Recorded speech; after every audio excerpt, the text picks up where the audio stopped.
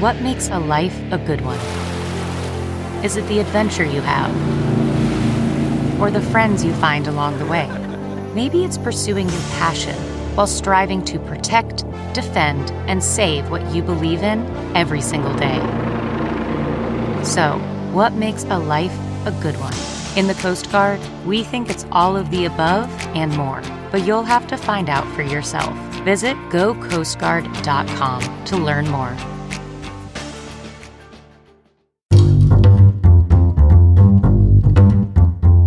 Hi, this is Josh Marshall, and this is the Josh Marshall Podcast. We have, I think we know what we're talking about today, right, David? Yeah, a lot going on. Kind of everything. I mean, there's a lot going on, but Focused now... on one big Yeah, story. we have one of these, like, vortices. Right. Like, everything is, like, kind of circling this one big story that wasn't even... Josh, when did the first news of the whistleblower part of this come up? It was like a week and a half ago now? Yeah, it was the Friday before last. It was like the 14th or just 15th over or a week something like ago. that? Yeah. I mean, like maybe 10 days exactly. Right. So the whole thing, even from the sort of the origin point, and for the first like 4 or 5 days, it was just sort of like another kind of one of these semi-obscure things that Adam Schiff is sort of like up in arms about. But I have to say props to you, Josh. I know seems like you were kind of early on that story. I mean, we didn't know exactly the full weight of it yet, but you were kind of tracing the kind of weird block of the the whistleblower complaint and stuff like that. I mean, I don't think anybody could have predicted how this turned out, but it did really morph from this like just another congressional investigation, one of many, where it's just really hard to kind of keep track of what's going on, into what really seems to be pushing at least Democrats towards impeachment right now. Yeah, it definitely seems. I mean, I don't think this is a game changer in the sense of like Trump's going to be removed from office, but I do think it's a game changer, certainly on where Democrats are on impeachment. It's demonstrably changed the game. I mean, so it's maybe something like a couple dozen Democrats have come out for it in the last like 48 hours, and the key is that the ones that have come out are most of the people. Like everybody talks about, well, Nancy Pelosi wants to protect these Democrats who are in these sort of marginal districts, and like now, I would say at least half of those people, maybe like 2/3 of those people, have on their own come out and said, it's time. Well, so before we dig in too deeply, should we take care of a little bit of business first? Yeah, absolutely. Yeah. I was going to say, before I read the copy, because I have to make this copy interesting because we have to read the copy a few times on the show. I just want to thank Grady's Cold Brew Iced Coffee, right, for being the sponsors. I mean, the sponsors of this show for some time now, and also keeping us in Grady's Cold Brew, which is a key part of keeping our energy up while we cover the story. Keeping everything moving. Reporting from them, we have this news report from Grady's. Breaking news in the cold brew world: Grady's Cold Brew is now shipping all of its liquid products nationwide. Now everyone has access to all of their products, all the products that made Grady's famous. 32-ounce bottles of New Orleans-style concentrate, 42-serving bag-and-boxes, and even single-serve bottles. Drink it straight, mix in your favorite milk, or spike it for a caffeinated cocktail. Grady's is brewed and bottled daily at their brewery in the Bronx, so bottles ship cold for peak freshness. Ready to give it a swirl? Get 20% off your first order at Grady'sColdBrew.com with promo code TPM. That's Grady'sColdBrew.com with promo code TPM. All right. So, Josh, I want to get into some of your reporting over the last couple of days. But, Kate, I was wondering if you could just start by filling everyone in a little bit on kind of what's been happening the last day or two. I know you guys did an emergency podcast without me last week. I appreciate you filling in for me. But just give listeners a sense of, over the last day or two, kind of what are some of the key developments they should be aware of as this story continues to unfold. Right. So, this week kind of started with Giuliani actually went on TV and said he's not 100% certain that, Trump didn't leverage the Ukrainian aid, as just blatant extortion with the Ukrainian president. Trump got up before cameras and was like, no, I definitely didn't do that, So they're on the same page as usual. And then Washington Post broke that Trump actually did tell Mick Mulvaney in his still OMB capacity to withhold the aid. It hasn't been explicitly connected. We're not 100% sure that he talked about withholding the aid on the phone call yet, but the timing seems pretty suspicious. So this was like a week. It was a week before the call with the Ukrainian president. He directed the aid to be kind of delayed. And that's July 25th. That call, that kind of key focal point call. Right. And then at the same time, on the Democratic side of things, you had Nancy Pelosi, working the phones all weekend. And then on Monday, you had 7 swing district Democrats, all from various intel military backgrounds, kind of didn't make a full-throated call for impeachment, but basically opened the door, said, if this is true, this is worth that kind of an investigation. And so since then, things on the Democratic side seems to have shifted really, really quickly. Like you were alluding to, Josh, it's kind of, you're having a lot of Democrats coming out of the woodwork, even those from purple districts, saying, if this is true, this is, inexcusable. This is the straw that broke the camel's back. And then you have today Pelosi meeting with the committee chairman and full caucus, and then she's planning to make a statement later on, probably this early evening. I noticed that there was, I think I have his name right. There's a freshman representative named Colin Allred. I think was it sports background? I can't remember. Doesn't matter. The relevant point is he's like in a +5 Republican district in Texas. So it's not even exactly a swing district. It's more like he's in a Republican district. Mm-hmm. And he came out this morning or maybe last night for impeachment. So it's really there's various people who haven't made a statement, but there's sort of nowhere on the spectrum of Democrats where a lot of people haven't kind of shifted their position in the last 48 hours. Yeah. And I think I would just add to Kate's roundup. I mean, this is news that just broke a couple minutes ago, but I guess Biden has said that Trump doesn't cooperate with the investigations. He'll call on Congress to impeach Trump. I'm seeing in some of these reports about the Democrats from red or purple districts, kind of the idea that this is more easily understandable than all of the tiny little kind of complicated instances of obstruction that are, laid out in Mueller's report and are quite damning if you understand all that background. But that's 500 pages. You can't expect a layman to be up on that. But with this, it's like, he asked Russia may have interfered on Trump's command, right? And it's like, and now this is happening again. That's easy for people to understand. Yeah, I think there's 2 or 3 levels of it. There is just the directness. Right. Like the Congress appropriated this money for these guys to have a military to deal with Russia. You said, go after my enemy or I won't give you the money. I mean, it's just like, dude, okay, that like what? And so it's so simple. Mm-hmm. And there is this sense, even though it's not legally significant and it's not even exactly impeachment significant, but there's a sense of, we've been talking about collusion for fucking 3 years, man. And it's a hoax and it wasn't your fault and all this kind of stuff. And dude, you're doing it again. You're doing it again. And there's something very powerful about that, because I do think one of the things that has allowed Trump to skate through a lot of this stuff is, I mean, it's a ridiculous justification from his supporters, but it's one that, in the weird nature of Trump, I think even his opponents half buy into, that the Trumps were, sort of like, they have these things of a child raised by wolves. They have no experience of human culture. Like the Trumps they have no experience of following the law. So they were new to this, right? Following the law was new. Collusion, maybe they didn't know it was wrong. And that's all before he was in office, obviously. Well, yeah. I mean, it's the whole thing is preposterous and yet somehow somewhat credible. Right. But I think you say dude, we've been talking about it. Maybe you didn't understand this was wrong the first time. We've been having this conversation for 3 years, and you didn't even just have Rudy do it. You talked to him yourself. Do you want to? I mean, it's something's just over the top and different. And I think the over the topness plays into another element too, just going off what you guys said, which is just that, I mean, the Democrats, they don't want to look weak.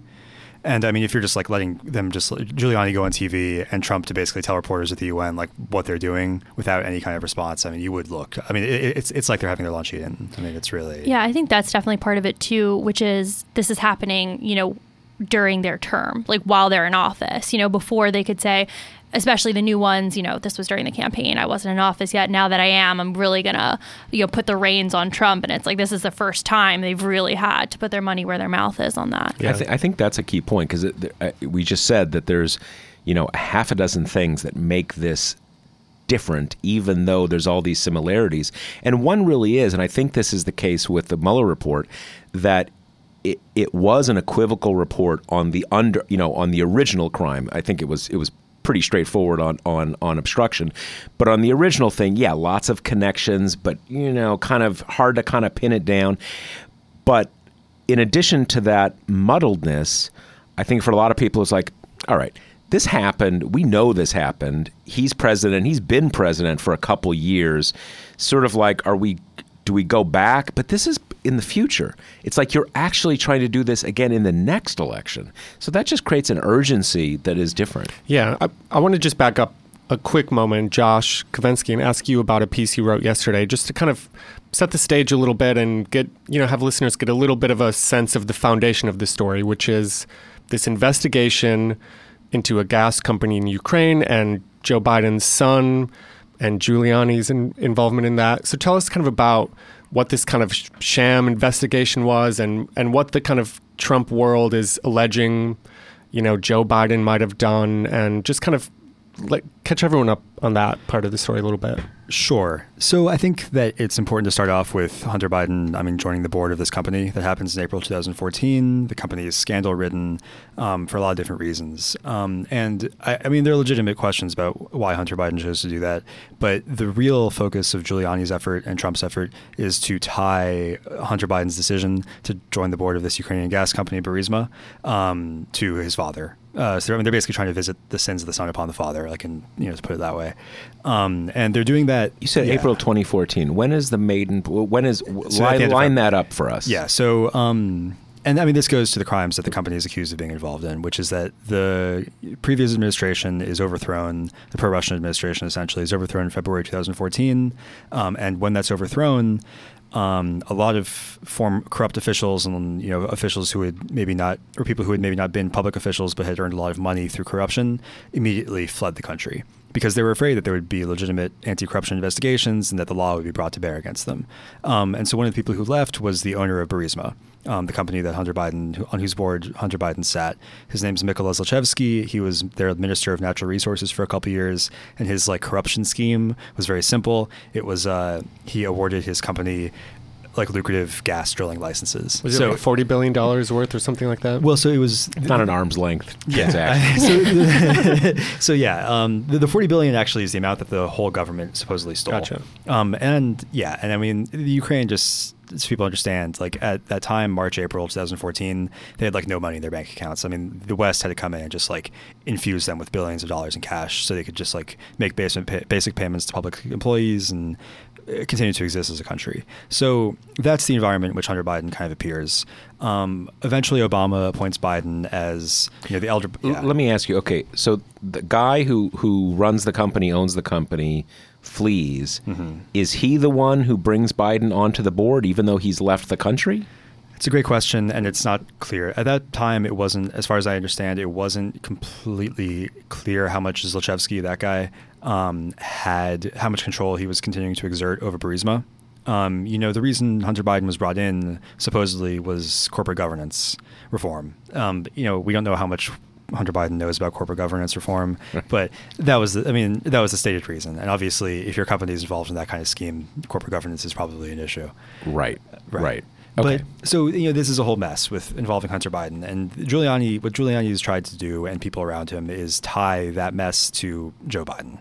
And the way they're doing that is through it's a very complicated story, and it's as complicated as it is untethered from reality, I would say. And the big accusation they make, though, is that Joe Biden used the position of his office and used his position as vice president to pressure a Ukrainian prosecutor to step down in a bid to protect Hunter from a criminal investigation in Ukraine. And we know that that's completely untrue for a number of different reasons. The big one is the timeline. So the investigation into Burisma had ended in 2015. Joe Biden first started calling for this prosecutor's resignation 1 year later in 2016. So on a basic level, the timeline doesn't add up. Now, I've seen it referred to as like dormant. You said ended. Is that a semantic difference, or what's the story there? So there's there are prosecutors who were working in the office at the time. So basically, this goes to another kind of dynamic that was going on in Ukraine. To try and reform these historically corrupt institutions, like their general prosecutor's office, they had brought in, kind of relatively clean outside prosecutors, and so they were active within the office at that time, and they have afterwards gone on and told journalists about the status of these investigations. And so they're the ones who said that the case was closed. Okay. So that's how we know that. And so what happens is in 2015, this new prosecutor general, their equivalent of attorney general, is appointed. His name is Viktor Shokin, and he's the one who Biden eventually tries to get fired. And one of the reasons why he becomes this magnet of ire for not just Biden, but for the entire West, for the IMF, for the EU, basically for all of these countries that are backing Ukraine, is in part because he fires these like independent prosecutors they brought in who were like not corrupt. Okay. And the specific case that they did was they did a sting on prosecutors that were working for Shokin. And they found that they had like one of the guys had like an arm cast full of diamonds, which was like it was a bribe he had taken. So I mean, it's stuff like that. Right. So basically, all this like all this ridiculousness leads the West to like start demanding Shokin's resignation. Biden's voice is one of many. But one thing that Giuliani and others have seized upon is that around a year after Biden leaves office, he's giving some event at some think tank in D.C. and he says, "I went to the Ukrainians and I said, if you don't get rid of Shokin, we're going to withhold around $1 billion in loan guarantees." And then Biden says, like, and son of a bitch, next day he was fired. Right. And so Giuliani and others have kind of taken that to be like an example of him extorting the Ukrainians to protect the son. Whereas in fact, you could look at it another way. By trying to get a more effective prosecutor in place in Ukraine, he was actually probably putting his son in more danger. Not to suggest there's anything doing, but you know what I mean. Yeah. So let me see if I understand the progression here. So the pro-Russian government is overthrown. Everything is sort of in chaos. Right. Whoever is running this Burisma company at the time brings in Hunter Biden, puts him on the board. Right. It's sort of obvious that at some level helpful to have the American vice president's son kind of in the mix. I think that goes without saying. There's new prosecutors brought in, semi-clean, more professional prosecutors brought in around this period, 2014, 2015. There's some investigation of this Burisma company, which at least nominally Hunter Biden's brought in to help clean up, right. Put in corporate governance or whatever. That investigation is closed. A little later, this new seemingly corrupt prosecutor's brought in. He gets rid of the professional prosecutors. Mm-hmm. Everybody in the West gets upset about this, and there's pressure to boot him, and he's eventually booted. Yes. Okay. Yeah. All right. We're confirmed that Josh understands what happened. No, but I think it's good because it's a complicated thread. So that's one. I think the other piece that I think has been overlooked is that Giuliani is trying to gather damaging information on Hunter Biden, but he's also trying to find information that it seems like could serve as the basis for a pardon for Paul Manafort. And there's a whole other sordid story that I think we were discussing on Slack slightly a little bit offline before this, which is, 2016, this mysterious bribe ledger appears showing that like around $12 million was earmarked for Paul Manafort. I think around $400,000 was going to go to Larry King. It was like handwritten on a piece of paper, right? Yeah, and it's actually, you can actually see the interview that Larry King did with this guy, Mykola Azarov, who was like the prime minister of Ukraine at the time period. And like it's this like insane softball interview, like 2012. It's ridiculous. But like anyway, so Larry King, Manafort are on the same bribe spreadsheet. The Trump administration has basically taken that document led to Manafort's resignation as campaign chairman, and then later on, Manafort was obviously prosecuted for financial crimes relating to Ukraine, and the Trump administration, or Giuliani and Trump, have tried to basically spin this line that was based on fabricated documents. Was the crimes that Manafort was convicted of, were they specifically tied? Did that document come up in the actual facts that were alleged? No. So it's the same subject matter in terms of Manafort's payments from, related to his work in Ukraine. But as far as we know, his actual conviction was not related to the $12.7 million that was found in the ledger. So, but it's one big pool of money. So right. But at least to play devil's advocate here, it's not like that bribe ledger document has been validated by a U.S. court. No. Like it was brought into evidence and everybody agreed it was legit. So in theory, we don't really Like, kind of who knows? Yeah, I think there were like one or two transactions that the AP and others were able to verify. And it was like a couple $100,000, like going through Kazakhstan to Manafort. Like, very weird, but like, yeah, I mean, but I don't think they've done like the whole spreadsheet. Right. I'm sorry, but does it matter? Right. Can't Trump just pardon him because he wants to? Right. I was wondering, like, kind of, well, A, does it matter? It doesn't need any reason to pardon him. Right. And B, kind of like, isn't Manafort kind of old news? I mean, he seems like kind of roadkill on the Trump, Trump road. I think it seems like there's a desire to just keep trying to discredit the whole Mueller investigation, and that's part of what this would be, is because if you could like say, well, Manafort was wrongly prosecuted, then the whole thing falls apart even more. And I think in the same way that they like to shout no collusion and all that, they could use that against the Democrats next year. I find this whole thing like the Biden thing. Even if this investigation wasn't over, and didn't not seem to really overlap with Hunter, like, who cares? Trump is very obviously corrupt. His children do questionable things on this level on like a weekly basis. And it's not even Biden, it's Biden's son. Yeah, there is like kind of 10 steps of remove. Yeah. There's like the gas company, which may have legal problems. There's Hunter was joined the board of the gas company, and Biden is just some kind of old goofy guy who doesn't seem to have anything to do with any of it. Right. And this is what I keep coming back to, is that the only way this has any connection with Joe Biden, which is the only relevant thing here, is this idea that his son was about to go down for some bad stuff in Ukraine, and he comes in and gets the prosecutor fired. Yeah. And as you said, that is demonstrably just ridiculous. The timing doesn't make sense.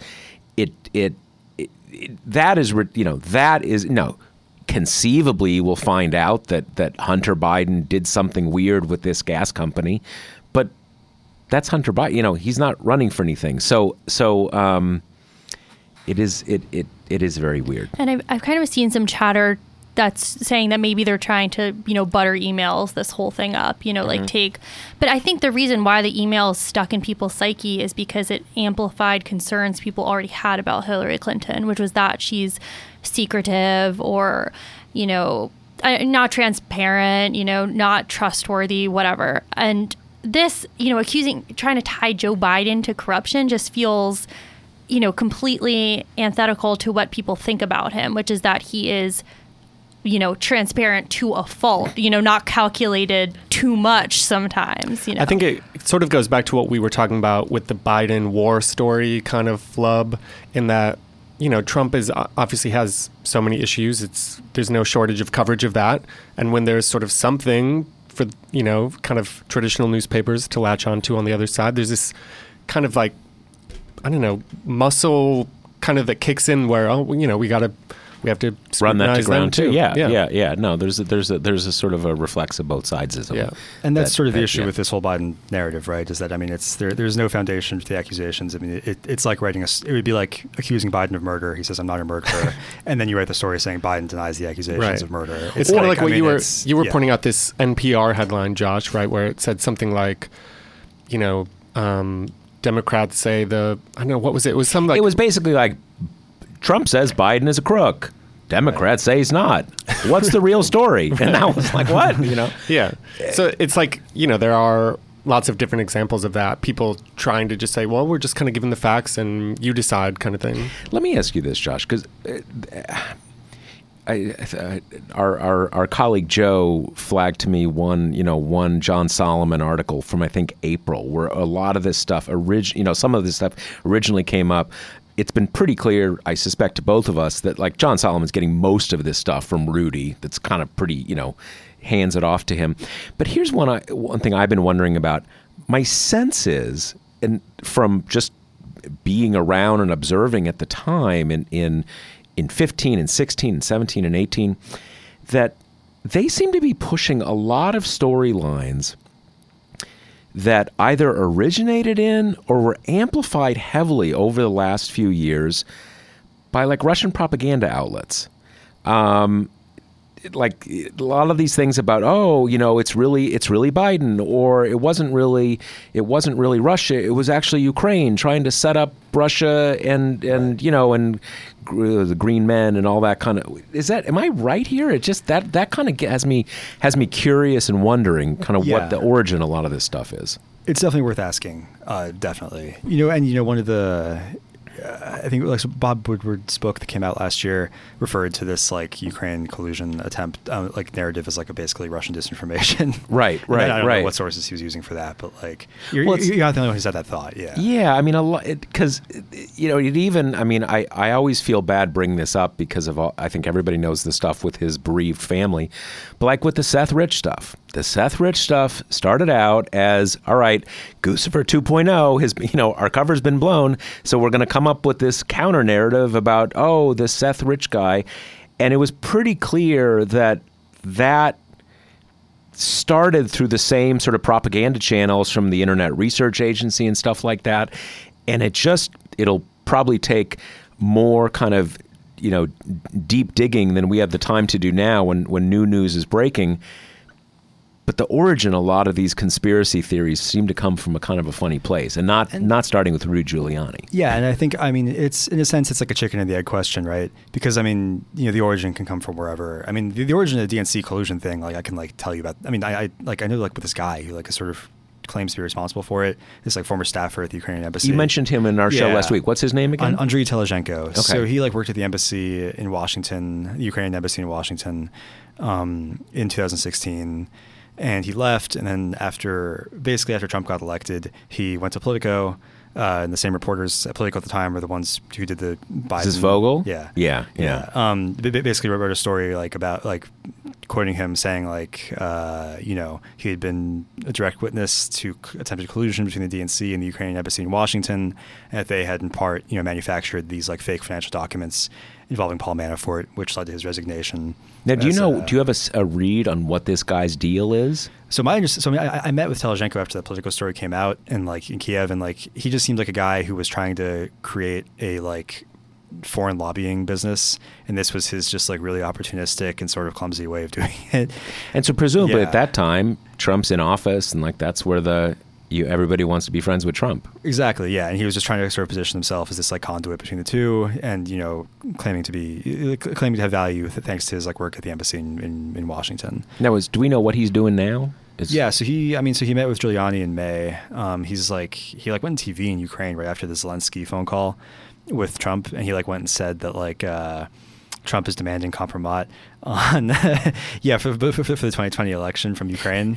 Okay, which is like so this is the July 25th Zelensky call. And then July 28th, this guy goes on TV, Telezhenko. And so after the call and after the Ukraine government's readout, but before most of us in the U.S. had heard anything about it or about the whistleblower or whatever. So, I mean, that doesn't seem necessary. I mean, we don't know how much access he actually has, or if he's just sort of saying things he's like kind of hearing or whatever. But it's odd, yeah. It's. Let me ask you another question. I went back and looked at Mike Pence went to Warsaw at the beginning of this month, and he met with Zelensky, and that was the trip Trump was supposed to go on. Right, exactly. He was filling in for Trump because of the hurricane, right?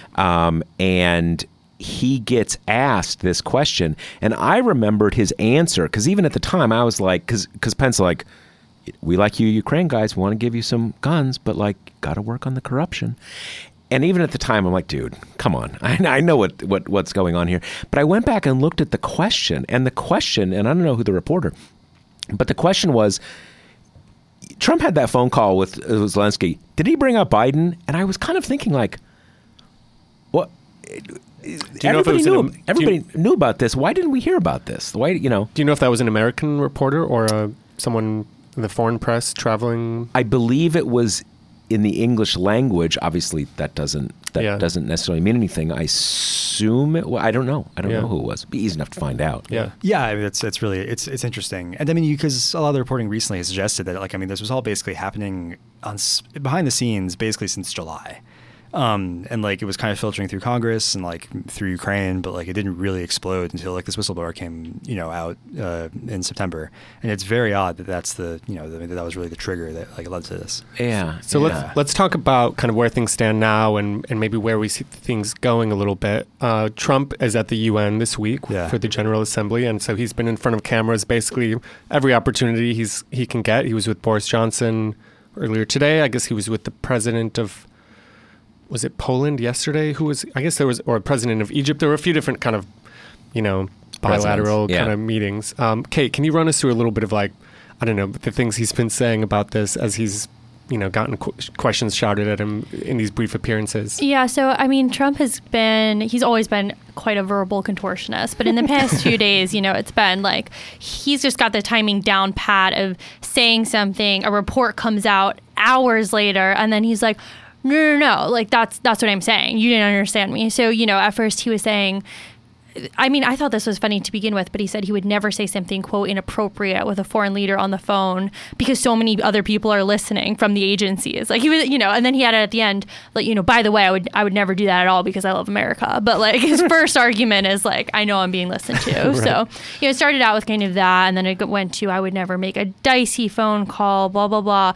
And then a report comes out. You find out he's talking about Biden. And he's like, well, we were just talking about anti-corruption, And so it's kind of, he's only giving these little drips and drabs, but right, it's always like a couple questions and then he sort of moves on, right? So you can't really ever follow up or press him. He's been really hammering down on I would love to release the transcript, but I simply can't because of, precedent. Or he said once, we have to be a, quote, little bit shy about it, whatever that means. But so he's trying to kind of show everyone he's being transparent. There's nothing wrong with the phone call, which I've seen some speculation that maybe they're saying he keeps bringing up the transcript because maybe it's not great, but there's worse. And if he offers that up, maybe that's that'll distract There was a CNN reporters. story yesterday that his advisors were kind of weighing whether to release it, but that, they were worried about the precedent it might set, and then maybe he'll have to release the calls with Putin or something. The funny thing about all this precedent thing is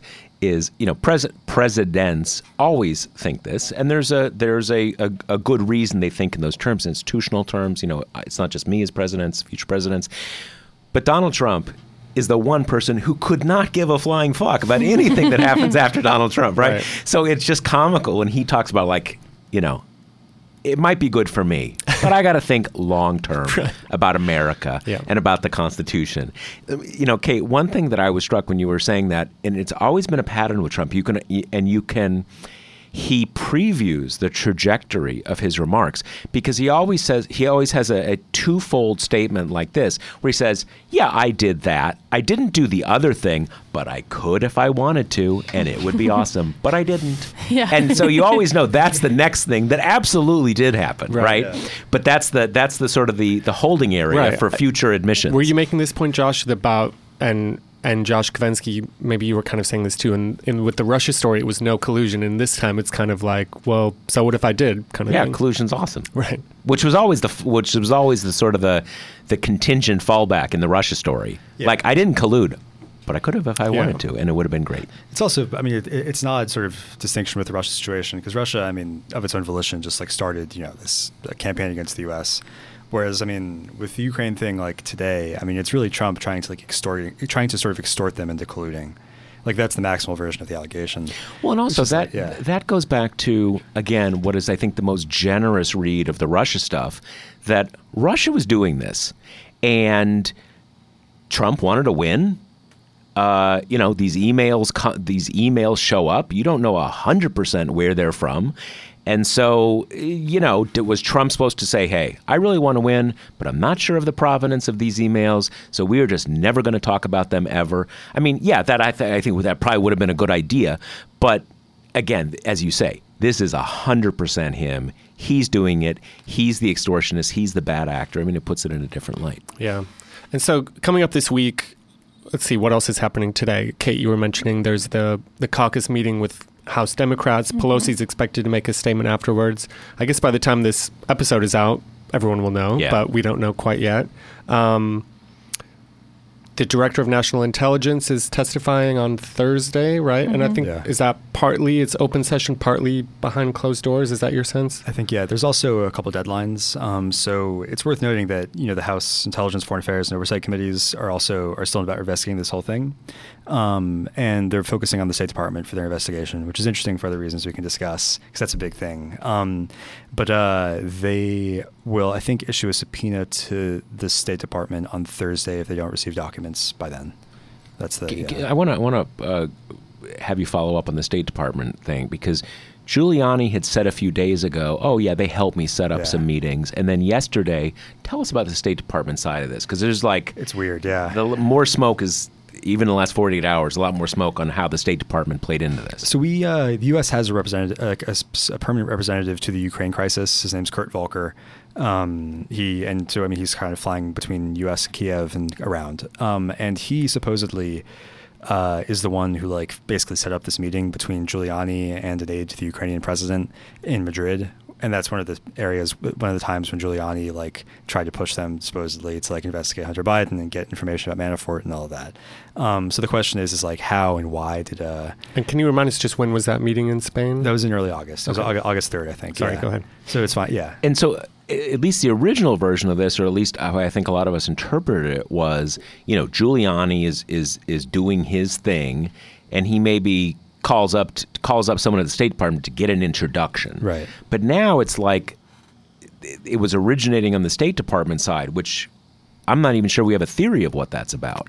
So here's the thing: the official who, and I haven't reported anything on this because I just saw it now, but the official who this morning, but the Ukrainian official who met with Giuliani, this guy Andriy Yermak, he's a foreign policy aide, and he gave this really lengthy interview in the Ukrainian media yesterday about all of this. In Russian, and what he said was basically, I mean, he has a spin on it, but what he basically said is I saw that Giuliani, after he canceled his first trip in May, was saying that he had all these enemies in Ukraine on Zelensky's team, and so I wanted to clarify the situation. So I asked my friend Kurt Volker, "Can you give me Giuliani? Can you introduce me to Giuliani?" Oh. That's his version of events, and Giuliani said something similar in Hannity last night. Okay, but that at least potentially clarifies it. If he's the intermediate, I mean, because it sounds like what it is that Giuliani's making this trip. He gets a lot of bad press, so suddenly he's really attacking Zelensky and saying they're against Trump.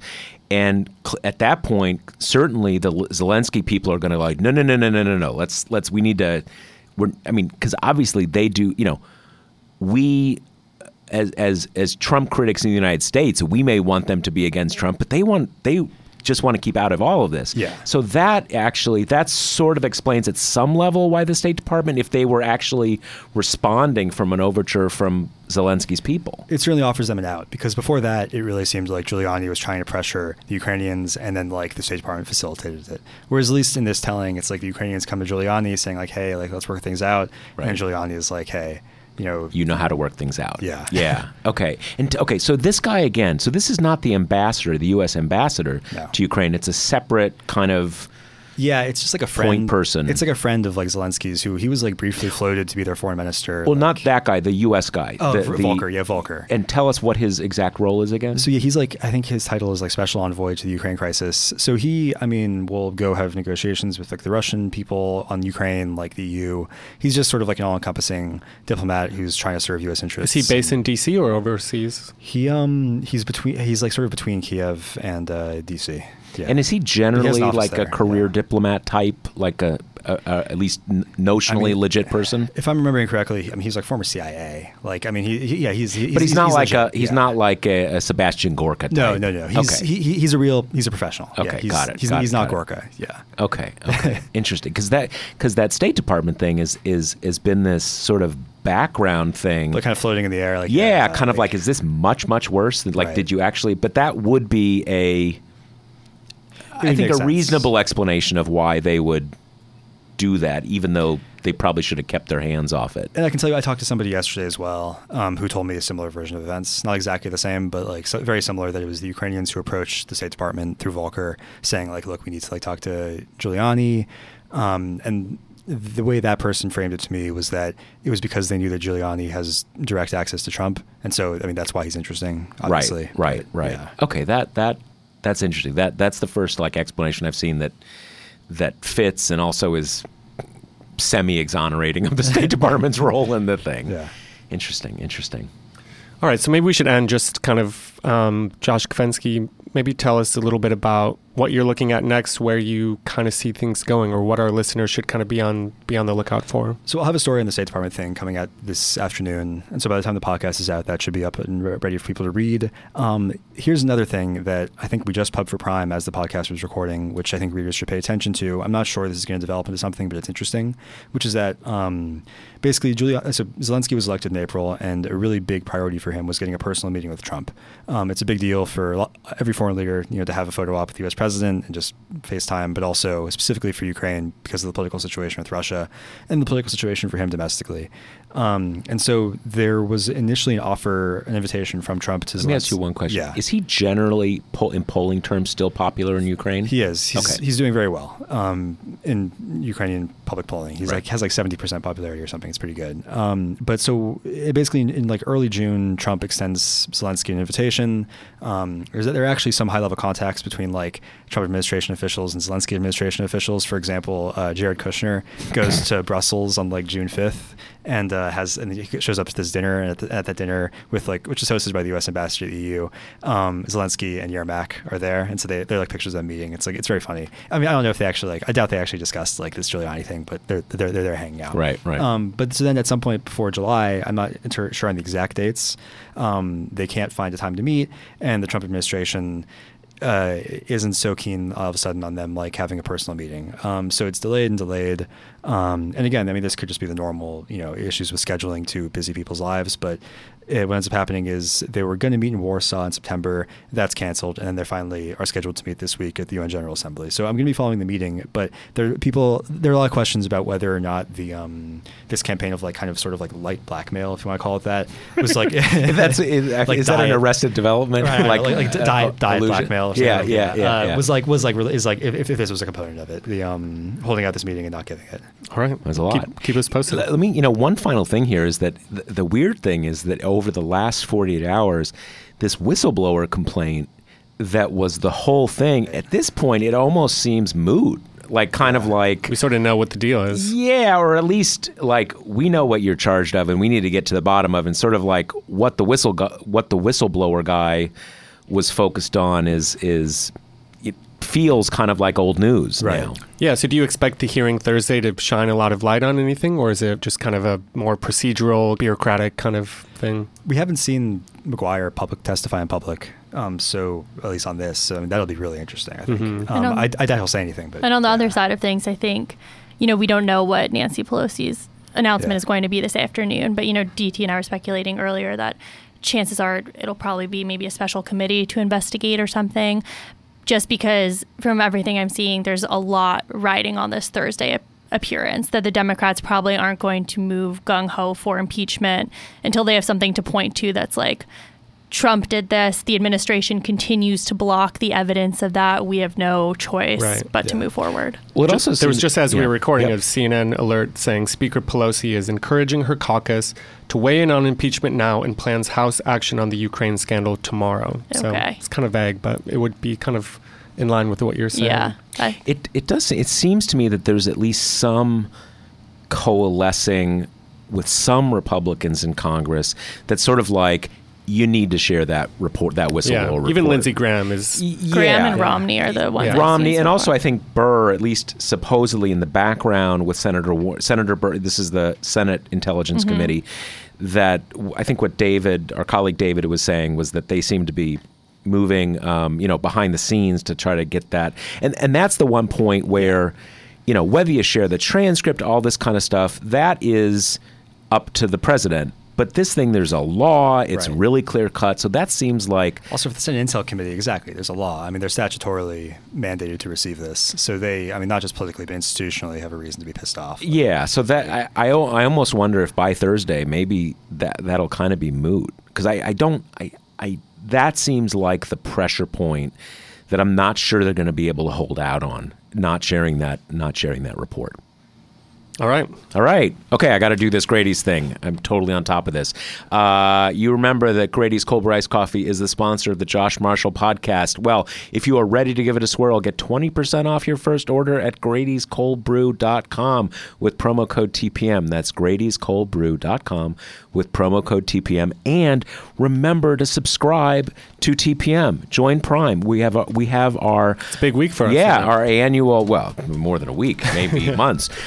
We have our annual membership drive going on right now, which this is how we run this organization and how we fund doing all the reporting that we're talking about. So if you are a fan of this podcast, and certainly if you are a reader of TPM, please have this week be the week that you finally join and become a member.